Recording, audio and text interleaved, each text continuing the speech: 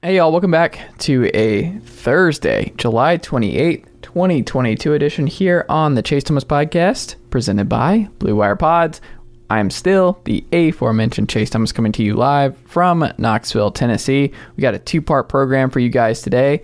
We start off talking a lot of Cincinnati Bearcats, all kinds of fun stuff with where Cincinnati is a program, and how they just build off their playoff appearance last year, what Luke Fickell's got right, what the Falcons have in Desmond Ridder, the quarterback competition in Cincinnati this summer, what the schedule looks like for Cincy, the move to the Big 12. So a lot of fun with ESPN's Mo Egger coming on this edition of the program. So thank you to Mo for making the time today. It was a fun episode, and I think you guys are going to really enjoy it. We got a two-parter here on the program today. Part two, fellow University of North Georgia alumni Matt Green on all things college football. We do our Pac-12 preview along with some other stuff. But a lot of fun here. All college football all day today here on the Thursday, July 28th, 2022 edition here on the Chase Thomas Podcast. Don't forget, folks, you can watch this very program on YouTube, youtube.com/Chase Thomas Podcast. Like and subscribe, all that good stuff. Check us out on the YouTube content front. Tweet at me at Chase_Thomas. Like the Facebook page at facebook.com/Chase Thomas Writer.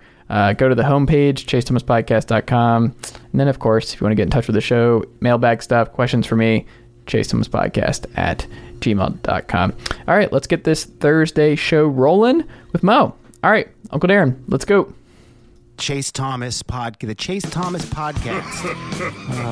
My nephew needs me to record. See, I already hate it. I hate it. All right, we're back here on the Chase Thomas Podcast, taping this on a Wednesday night.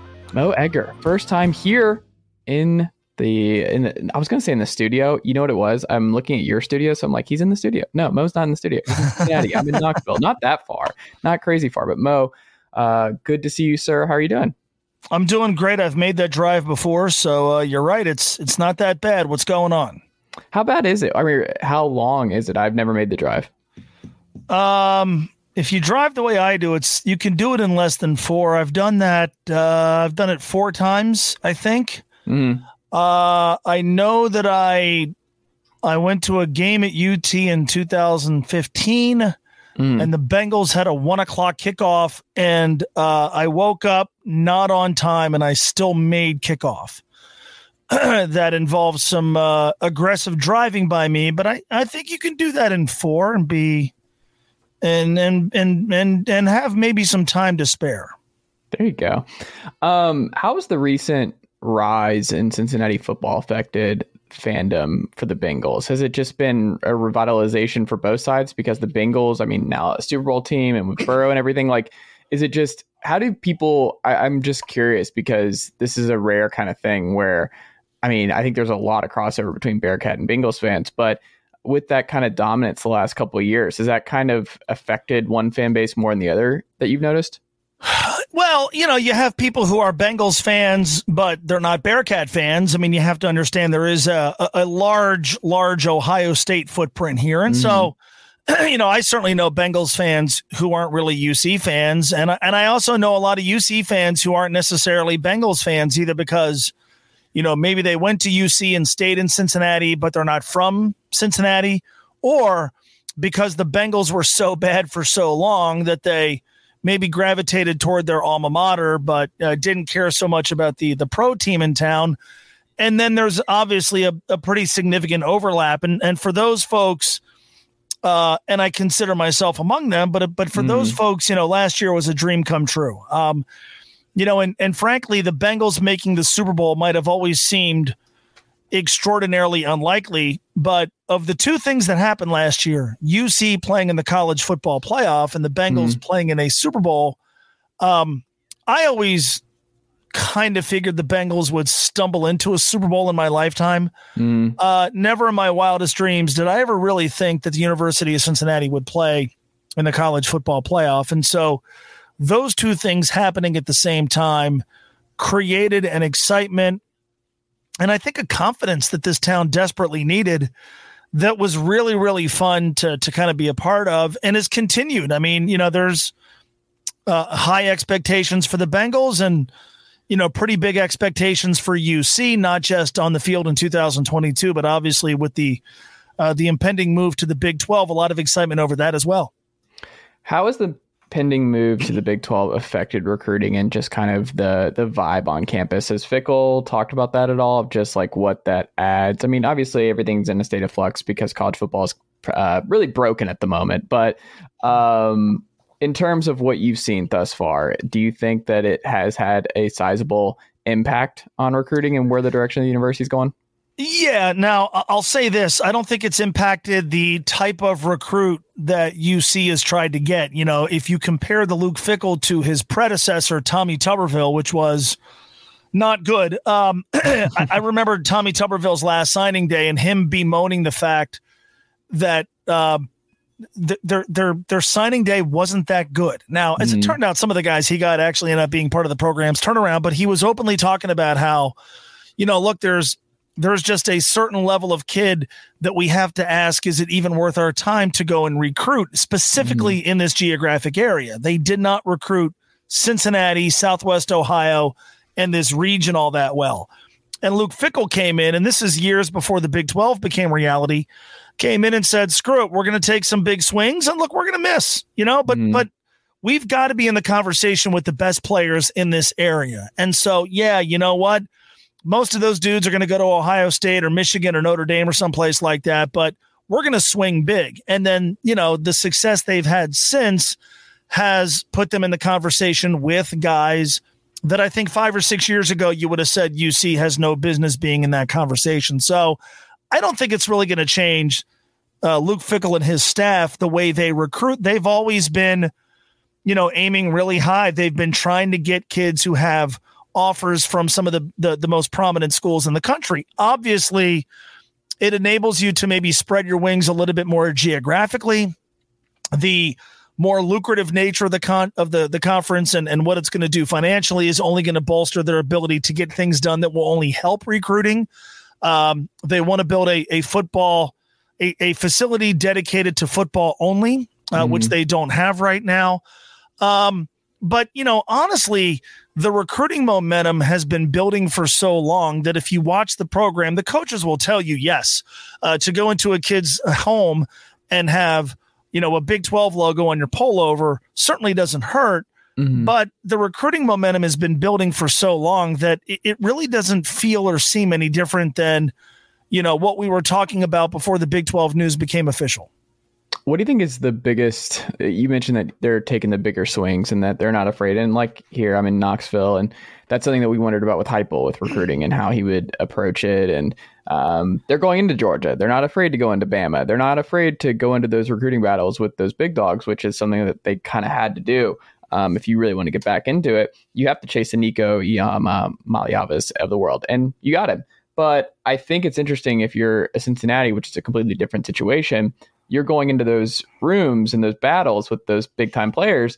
What do you think the pitch is? Do you think that kids, because I talked to so many different coaches and getting their different perspectives on recruiting and how they talk to kids and how they approach recruiting in general. It's like, I'm very curious to know what you think Luke Fickell's pitch is to guys who and he knows are getting chased by Ohio State, Notre Dame, guys like that. What do you sell to a 17, 16-year-old kid who may not care as much about the wins, who may not care as much? Is it the draft? Is it that Sauce Gardner, Bryant, Desmond Ridder all just got drafted, and that it's, hey, this is an opportunity for you to get in the league. I will take care of you here. I will develop you, and we will turn you into an NFL player. Is that the main thing? What do you think it is? I think it's for the first time, maybe in the program's history, if you go into a kid's living room or sit down with them and, all right, there are certain boxes you figure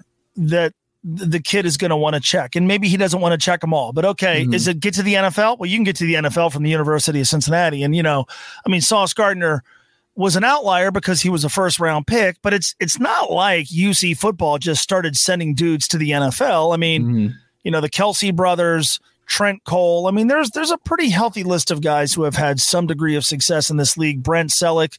But yeah, what happened in the draft this year helps immensely. So, okay, is it the NFL? All right, do you You want to play in high-profile games on national TV. Well, that's a thing here. Do you want to win? Well, I mean, the program the last couple of years, they haven't lost a regular season game. They played in the college football playoff. They've won 2 consecutive conference championships. The win-loss record over the last 4 years has been phenomenal. Specifically for kids in this area, there is something about playing close to home. And so, all right, is it play close to home? And, I'm old enough to remember what it was like when, no one went to UC football games. Nippert Stadium was badly outdated. They were never on television for a while. They weren't in a conference. It was laughable to suggest that you would play at UC and play in front of more than a half-empty stadium. But I think specifically for kids here, you want to play in front of a lot of fans here in Cincinnati. All right, we can do that. The NIL thing, frankly, I think is a little bit of a work in progress, but it is for everybody. But I think if you're a high-profile player at UC, you're going to have those opportunities. And now maybe the last box that they couldn't check off, which is, do you want to play in a conference that matters? Well, after this year, the University of Cincinnati is going to play in a conference that matters, certainly more than the AAC. And then, it's, hey, do you want a chance to play for a national championship? We're in an area here. The University of Kentucky is about an hour and 45 minutes to our south end. The University of Louisville is about 2 hours southwest, and Indiana University is in the region. And, those are Power 5 schools, but I think you have a hard time saying if you go to any of them, you could play for a national championship. That's no knock on those programs. It's merely a statement about the league Indiana's in, the league that Kentucky is in. And by the way, Mark Stoops has done a really good job. But, I think if you're in the region and you're looking at those schools and the kid is like, well, I want to go to a place where I could play for a national title. That happened here. Now, okay, is Cincinnati in the same conversation with Alabama and Ohio State and Georgia and a handful of others? No, but who is? So I sort of feel like the pitch, they can sort of refine it depending on the kid. And I don't think that was always the case. I think when Luke first got here, the pitch was, you're going to play, right? Well, now, you might have to wait, but they're going to give you an opportunity. And so, yeah, you could play in front of a lot of fans, but you're going to be playing in a crummy league with not a lot of exposure. Okay, well, you're getting rid of that. And for a while it was, well, come to UC and help re-energize the fan base, which is great, except, wait a minute, the fan base isn't built in. That's not the case anymore. I feel like what they've been able to do since the current regime took over is they've been able to slowly sort of adjust the pitch to whatever the kid's priority is. And that hasn't always been the case. That's interesting. Is there one or two names from this upcoming recruiting class that you're most excited about seeing on campus? Well, there's two, and frankly, neither come from high school. I think the first one would be Corey Kiner, who played Roger Bacon High School here in Cincinnati. And you talk about a transformation in the coaching and recruiting philosophy. Corey Kiner is the type of player, even from Cincinnati, that I don't think the previous regime would have even tried to get. And the coaching staff here established a relationship with him. Corey obviously ultimately did go to LSU, but looking to leave LSU, comes back to the University of Cincinnati. And I think he gives them a really interesting and dynamic backfield this year. But the other name, the big story this offseason has been, well, who's the quarterback going to be? And, they have a really interesting battle between their most highly touted recruit ever in Evan Prater, who was the backup last year, and Ben Bryant. And Ben played last season at Eastern Michigan. But prior to going to Eastern Michigan, he played here. He started a game in 2019 in the regular season finale against Memphis. And so they basically sent him down to AAA. And he goes to Eastern Michigan. He gathers a season's worth of experience. He had a good year. I wouldn't say he had a great year. Had a good year. But that dynamic, obviously we're talking about two guys who are not new to college football, but one of them is going to be new to the role they're thrust in, where if it's Ben, it's a team that's probably going to be ranked, should be considered league favorite, and is coming off 2 consecutive years in which they did not lose a regular season game. And he's replacing the second quarterback taken in the draft this past year, or it's Evan Prater, who is incredibly short on experience, incredibly long on athleticism and raw talent. I think the way that plays out is going to be fascinating to pay attention to. That doesn't so much answer your question about incoming freshmen, but honestly, those are, to me, if you're making it about newcomers or people moving into new roles, those are the two guys that, for me, lead the conversation. That's interesting because, I mean, when you look at Ritter, obviously with his wins and how long he had that job, I wonder if that is a factor at all, where you're just like, hey, we don't worry about like just throwing him into the fire here, Prater, and just being like, no, he can just play right now. Like we're going to have the best man play. And even if that means we lose a couple of games, we might not with a veteran, someone we trust a little bit more, like that's fine. We'll take our lumps. And I would rather have this guy ready to go and go through his lumps now and then still have him for 3 more years. Like, is that something that they would consider just because of the success that Ritter had just kind of growing into the role and just, I mean, obviously the all-time wins leader at UC, but like he piled him up. And I don't know if a lot of college football fans know just how many wins and how dominant Desmond Ritter really was as a starter. Yeah, I think you make a good point, and it's why I'm really intrigued by the possibility of Prater being the guy, because I think if you were to look at the two side by side right now, who's the better pure passer? It's Ben. Who's got more experience? It's Ben.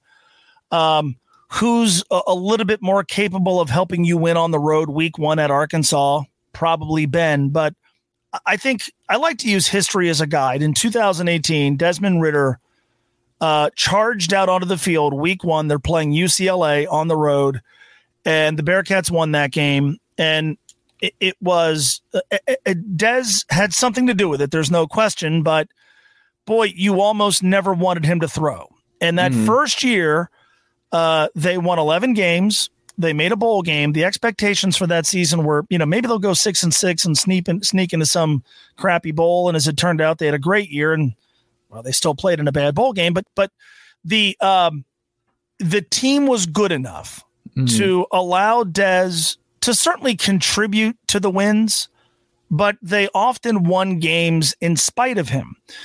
But he gathered experience that I think really paid off those last 2 years. And so, there were times in 2018 and even 2019 where we would wonder, God, does it make sense to at least play somebody else for a series? Or, God, you know what? Des really struggled in the first half. Why don't they put in somebody else in the second half? In 2019, the other option was Ben Bryant.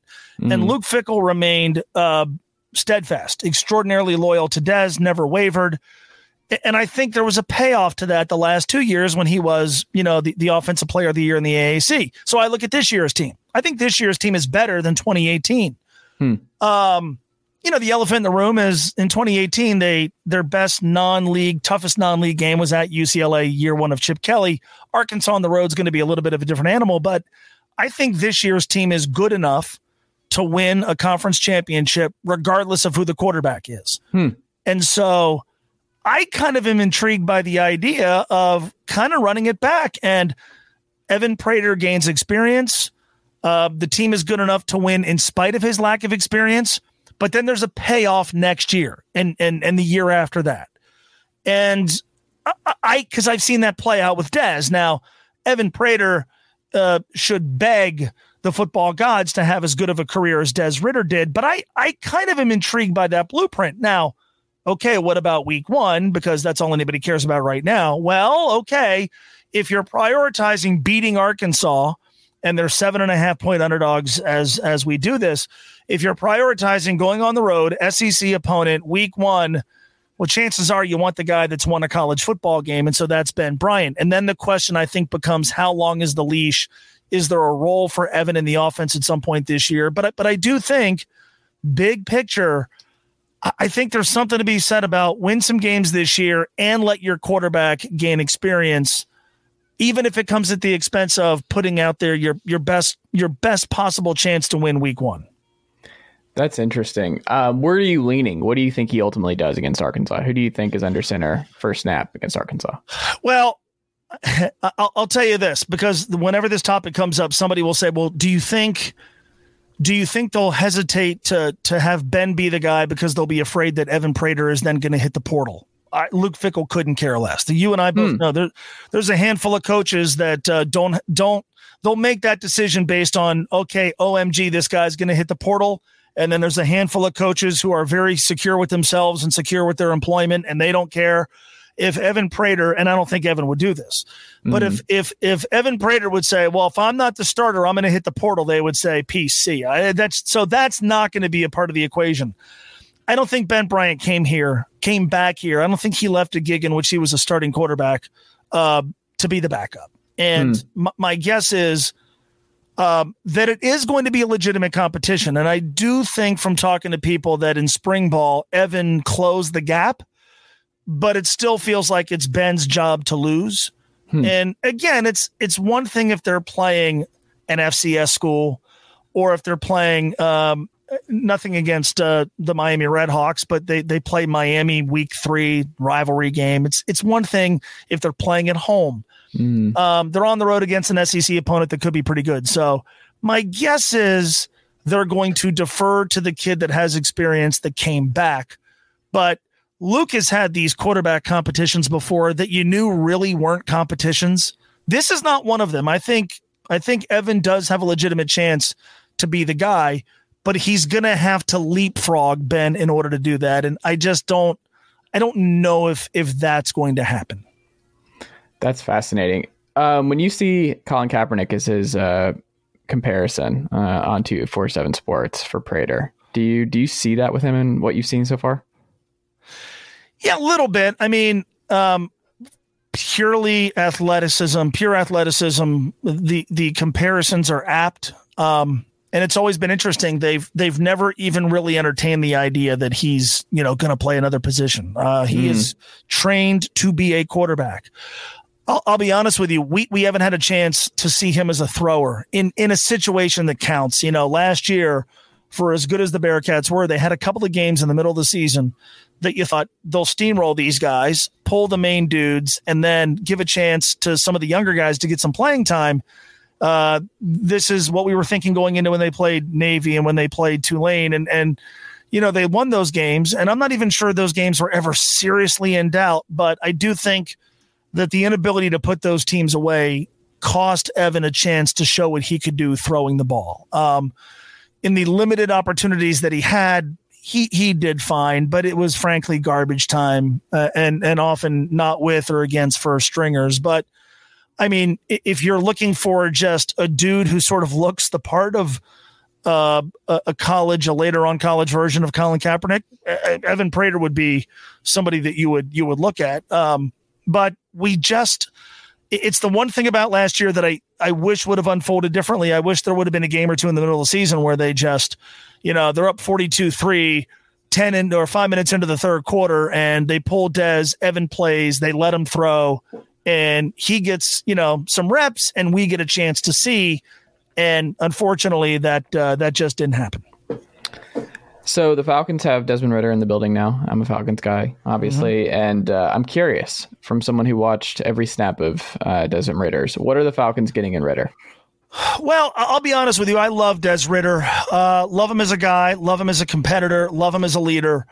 You're not going to find any of his teammates. You're not going to find anybody here who doesn't really like and isn't rooting hard for Des Ridder. And watching him ascend from a player who was a successful college quarterback to a guy who was being talked about as a pro prospect to then somebody who was briefly being talked about as maybe a first-round pick. I'll admit to you, I never watched him and thought first-round pick, first-round NFL draft choice, right? That's no knock on the guy. In a different quarterback class, who knows if he goes even as high as the third round, but he's still a work in progress as a passer. It's interesting. He got so much better at throwing the deep ball, but where you saw him demonstrate some deficiencies at times were with the intermediate stuff. Makes good decisions. He's not going to kill you with a bunch of balls that he forces into windows that aren't there. He obviously, his athleticism. The Cincinnati, the coaching staff last year, knowing the kind of season they could have, really cut back on the number of design runs. And I think in the Alabama game in the college football playoff to their detriment, because I wish they would have sort of reopened that part of the playbook. But I think what I worry about is, look, I think Dez could play quarterback in the NFL for a long time. I don't think you're talking about a dude who, 3 or 4 years from now, you look back and go, man, the Atlanta Falcons were transformed because of Des Ridder. And so clearly he's going to get a chance. What I worry about is that the Falcons are going to be really bad, and then there's going to be CJ Stroud, and it would be a no-brainer to take him. And then, all right, well, what do you do with Dez? But I watched him get better and better and better all 4 years. I know how hard he's going to work. I know that he'll shut up and do his job and watch Marcus Mariota. And I mean, he'll do all that stuff. I do wonder how close he is to his ceiling as a pure passer. I think that's a fair question. I think that's why he ultimately did fall to the third round. But I'm rooting for him, and I can't find anybody who isn't. And I'm interested to see when he becomes a starter and how much of an opportunity he gets. And selfishly, because I want him to be the guy, I want him to be a starting quarterback in the NFL. I hope they're good enough that, he merits kind of making the guy full-time next year. I'm excited. I have no idea which way it's going to go. I think this is going to be a really, really interesting season. And I mean, it depends on the offensive line and that sort of thing. But I mean, Drake London and Kyle Pitts, it's a pretty good situation in that regard. And I don't know. I think Dez is a huge, interesting wild card for this year because he could play nothing. Like we could never see him in Mariota gets all 17 games, or we could see him pretty early due to Mariota getting hurt or something. So I have no idea what to expect out of Dez right out of the gate here. But we shall see. Something that I think is that I'm curious about from your perspective, because Fickell's gotten so many things right, Mo. Like he has just obviously revitalized this program. Has a lot of folks have had success at UC. Like it's outside of Tommy Tuberville. It's pretty big successful program for a lot of coaches before him. But what do you think he's done differently from like the Kellys and the Butch Joneses of the world that has made this work, gotten them to that next level? What has he done different, even from Tuberville? Like, what did he do differently that set him apart and really has Cincinnati in the college football playoff, which they never did? Like, this is something different under Luke Fickell. What is the difference? Just because he knew the area better and he had just come from that Ohio State tree and was just so familiar and was like all bought in because he's a Midwest guy. He's not chasing other dreams or other offers. Like, he's good here. What is it about Fickell that separates him from the pack of a lot of other great coaches? Well, I think the first thing that stands out is he showed up in Cincinnati and set down roots. I would say this to people, and look, I would have been very unsurprised if last year he turned out to be the head coach at Notre Dame. And who knows how things would have unfolded had the Bearcats not been playing for an undefeated season, a spot in the college football playoff. And I mean, but I've said to people for a while, and I've always get a weird look. Like, this guy is different. Not that I believe he is going to coach for 25 years at the University of Cincinnati, but I could tell you with Brian and with Butch specifically, both of whom did a good job. I think Butch sometimes gets a bad rap from people here because I don't think anybody was really sad to see him go, I don't think he did a terrible job by any stretch, but both those guys showed up and instantly you could tell. I spent a lot of time around both. You could tell this was a springboard. This was a stopping off point. There was no getting around that. And for Brian, it was a specific, there was a specific place that he wanted to go. He wanted to go to Notre Dame or maybe coach in the NFL. And so, but you knew that. I mean, we knew that. I could have told you that before he ever coached. His first game ever was their bowl game because they had a coaching change. But I could have told you that from the get-go. With Butch Jones, I mean, again, it was abundantly obvious. This guy he and his agent were angling almost as soon as they started to have any kind of success to use it to go somewhere else. And by the way, that's not a criticism of either. That's just, it's kind of how it works here. And the criticism would be if that's how they were and they didn't win. And Brian Kelly went 34-6 and Butch Jones won a share of 2 Big East championships. And so I don't begrudge them of that. But with Luke Fickell, He's got 6 kids. He's from this area. His wife loves it here. And I genuinely believe he sort of prioritizes happiness. Look, you can win here. You can make a lot of money here. It's a school that has prioritized football to a degree that it never has. You can build a pretty high profile here. And by the way, I mean, he is a pretty successful D1 FBS high-level head coach. He could still move through town rather anonymously. I think that kind of appeals to him, So I start with that. I think that has helped his recruiting immensely. They've benefited from continuity.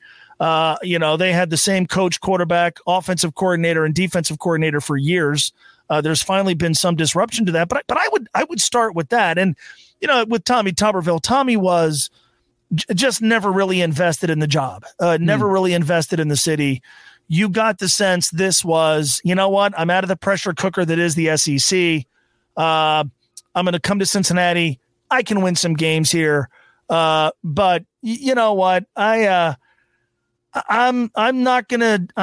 basically going to spend half my time playing golf. And I don't think Tommy's a bad dude. And he said a lot of things here that I thought were stupid, but he was really feeling the walls close in. But it just, from the get-go, you could just tell this wasn't really going to work to the extent that it should. And with Luke Fickell, there was a with the job of UC head coach, you sensed a rededication to the job, a rededication to recruiting this area, understanding what makes UC football work. And I also think with Luke, he learned a lot from that year that he was the interim head coach at Ohio State, which was, I'm sure, a really rough experience, not all that successful. He talked a lot about the lessons learned from that job. He obviously coached under great coaches. But I mean, he's the real deal, man. And again, I think more than anything, it's just been the fact that he has, Brian Kelly, Mark D'Antonio was here for 3. Brian Kelly was here for 3. Butch Jones was here for 3. Tommy Tuberville was here for 4. Luke Fickell been more successful than any of them, and he's about to start year 6.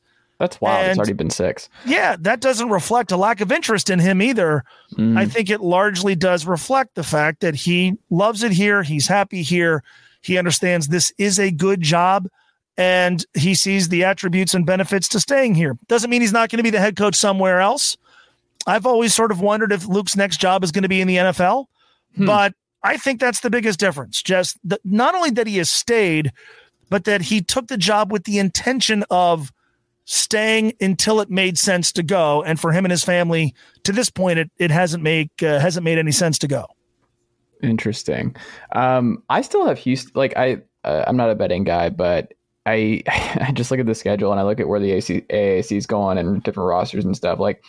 I think a lot of folks need to prepare themselves for 12-0 Houston. I think they're going to be favored in every single game they play this fall, which is pretty wild. And I think it's not going to be the same 12-0. So I caution folks because Cincinnati's 12-0 was real. And I don't think the same is going to be true for Houston.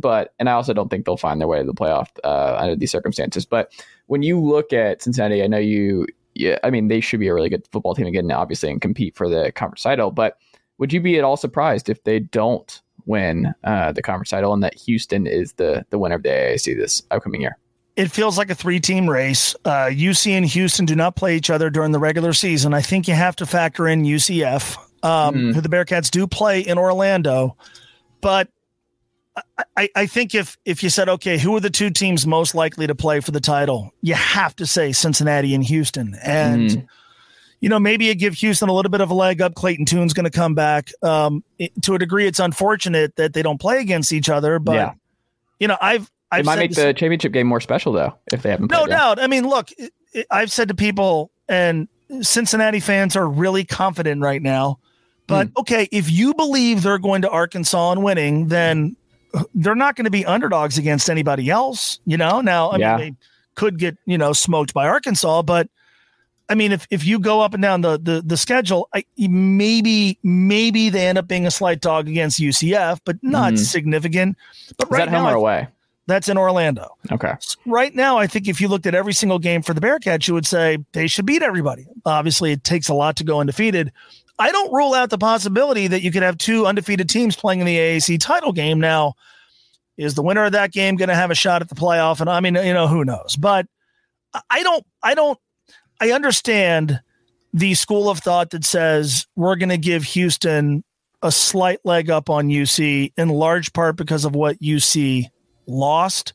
But I will say this, if you're giving me close to equal talent and my choice is Luke Fickell versus Dana Holgorsen, I'm taking Luke Fickell. I think that defense should still be really, really good. They ought to be a great running team. They have 2 NFL tight ends. I think their offensive coordinator change is going to be beneficial because I think they're going to open things up a little bit more just in the running game where they'll be a little bit more dynamic. And their biggest weakness last year was kicker. And, you go 12-0, 13-0. You don't have many weaknesses. Their place kicking was dreadful last year. I think that's going to be fixed, which could really help them in close games.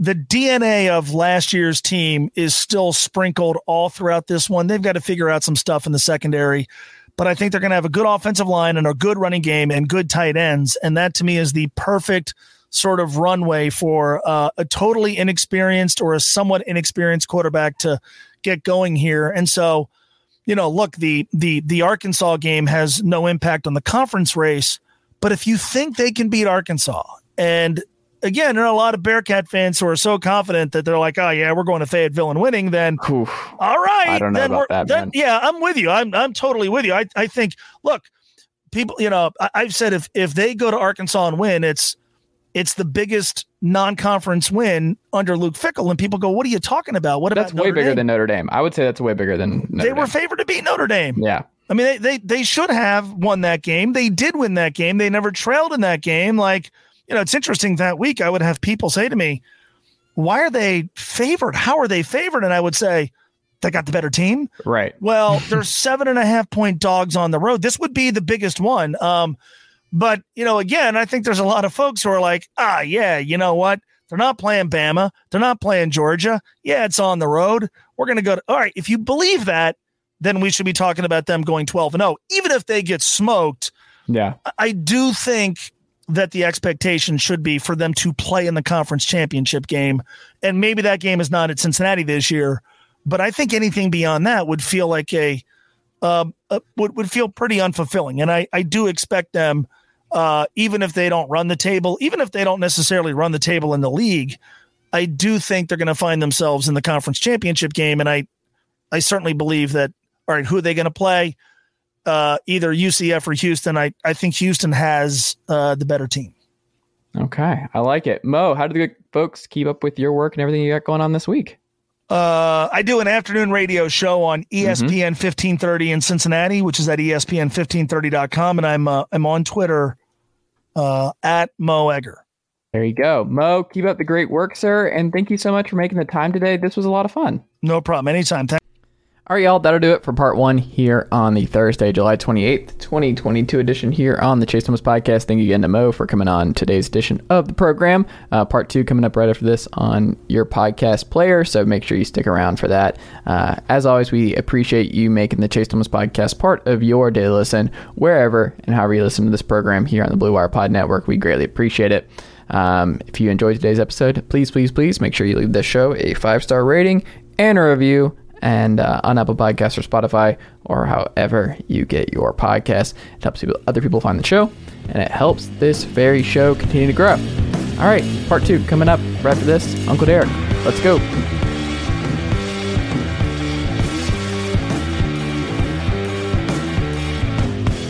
Nicely done, nephew. Chase Thomas Podcast. Hell yeah.